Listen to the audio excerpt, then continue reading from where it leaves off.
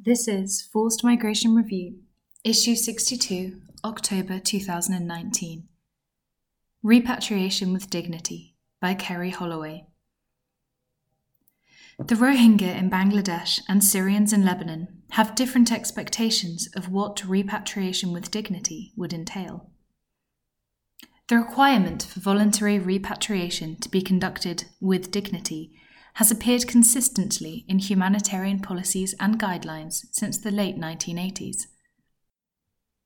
The guiding principles on internal displacement, launched in 1998, for example, state that internally displaced persons should be allowed to return voluntarily, in safety and with dignity, to their homes or places of habitual residence.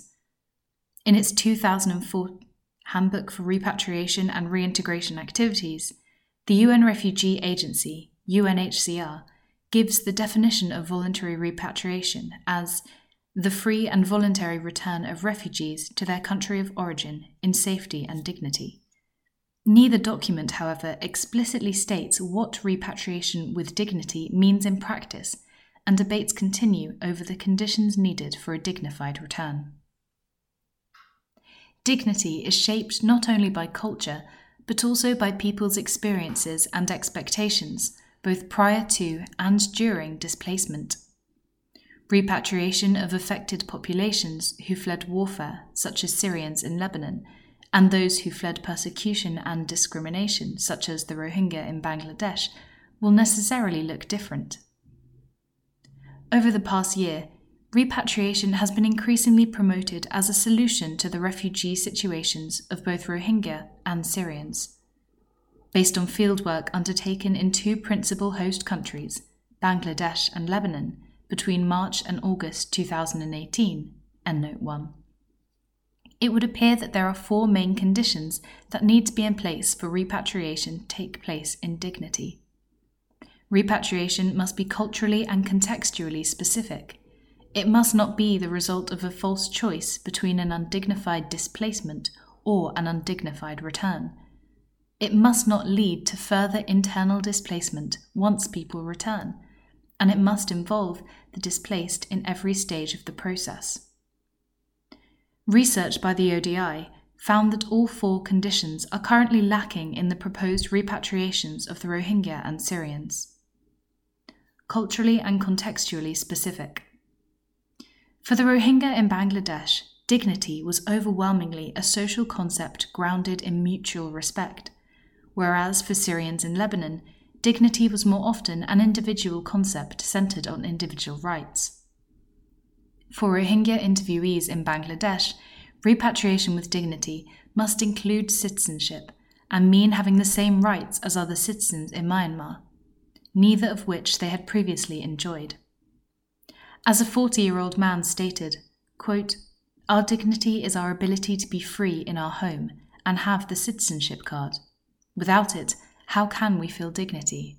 End quote. Displaced Syrians in Lebanon who fled civil war, however, rarely mentioned citizenship rights or access to services. Many of the Syrians interviewed said that prior to their displacement, they had led comfortable lives, enjoying political participation and free healthcare and education. Despite currently being denied the same rights as Lebanese citizens and having no access to free healthcare or education, these issues were rarely mentioned when speaking about repatriation. Instead, the aspect that mattered the most to them was security, with more than 4 out of 5 people saying that they would not return until it was safe to do so.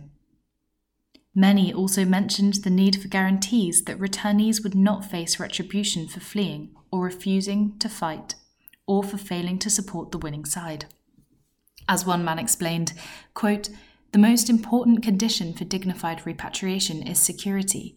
I want to see security for me and my family." Dignified repatriation, then, must be highly contextualized. Indeed, in these two cases, Rohingya interviewees often stated that they felt dignified repatriation did not exist, as they did not expect Myanmar would ever agree to give them citizenship, whereas Syrian interviewees were more hopeful and anticipated returning to their country of origin, but only once the war is over and it is safe to do so. Dignified displacement. People should not face the false choice of choosing to return home as their only escape from an undignified situation. Many Syrians described this dilemma, noting that their dignity would be reinstated only when they return home. One man explained that if there was safety in Syria, he would be, quote, ready to live in a tent on the dirt, end quote, in order to leave Lebanon and no longer be treated unjustly.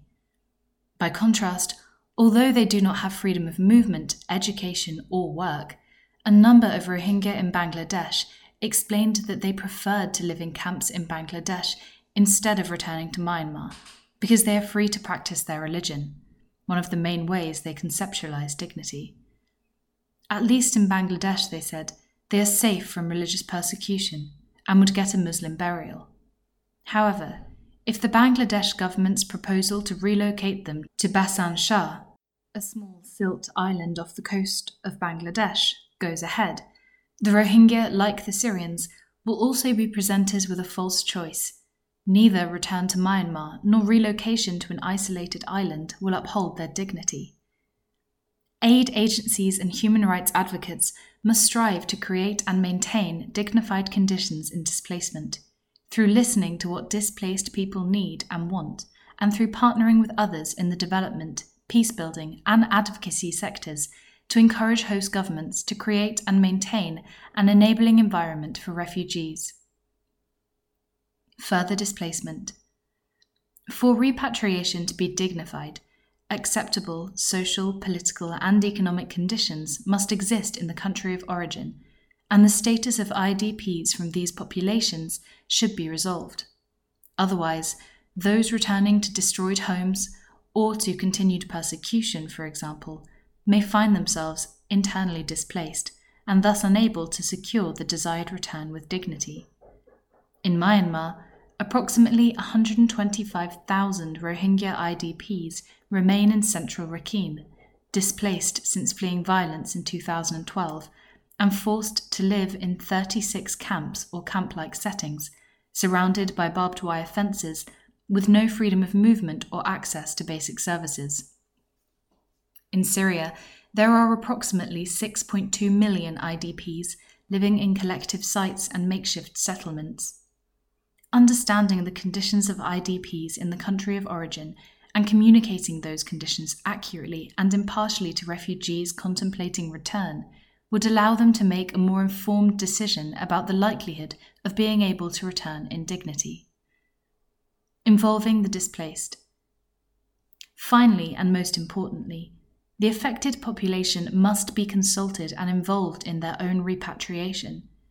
Rather than the current tripartite commissions involving UNHCR and the governments of the countries of refuge and origin, there are those who advocate for quad-tripartite commissions, which would also include representatives from the displaced population to help judge whether return is both safe and voluntary. Endnote 2. In the case of both Rohingya and Syrians, the necessary conditions for repatriation, as expressed by the displaced population, are inherently political. For the Rohingya, meeting those conditions would require changes to citizenship laws. For the Syrians, it would involve a peace process, and for many of them, changing the political regime. Quadripartite commissions could communicate with the displaced populations, confirming the conditions necessary for dignified return, and work with the government in the country of origin to ensure these conditions are in place. Kerry Holloway, k.holloway@odi.org.uk, Research Officer, Humanitarian Policy Group, ODI, www.odi.org. Endnote 1, HPG's Dignity in Displacement Project, www.odi.org/projects/2916-dignity-displacement-rhetoric-reality. Endnote 2, Crisp J. and Long K. 2016, Safe and Voluntary Refugee Repatriation, From Principle to Practice. Journal on Migration and Human Security. 141 to 147. bit.ly crisp-long-repatriation-2016. FMR is an open access publication.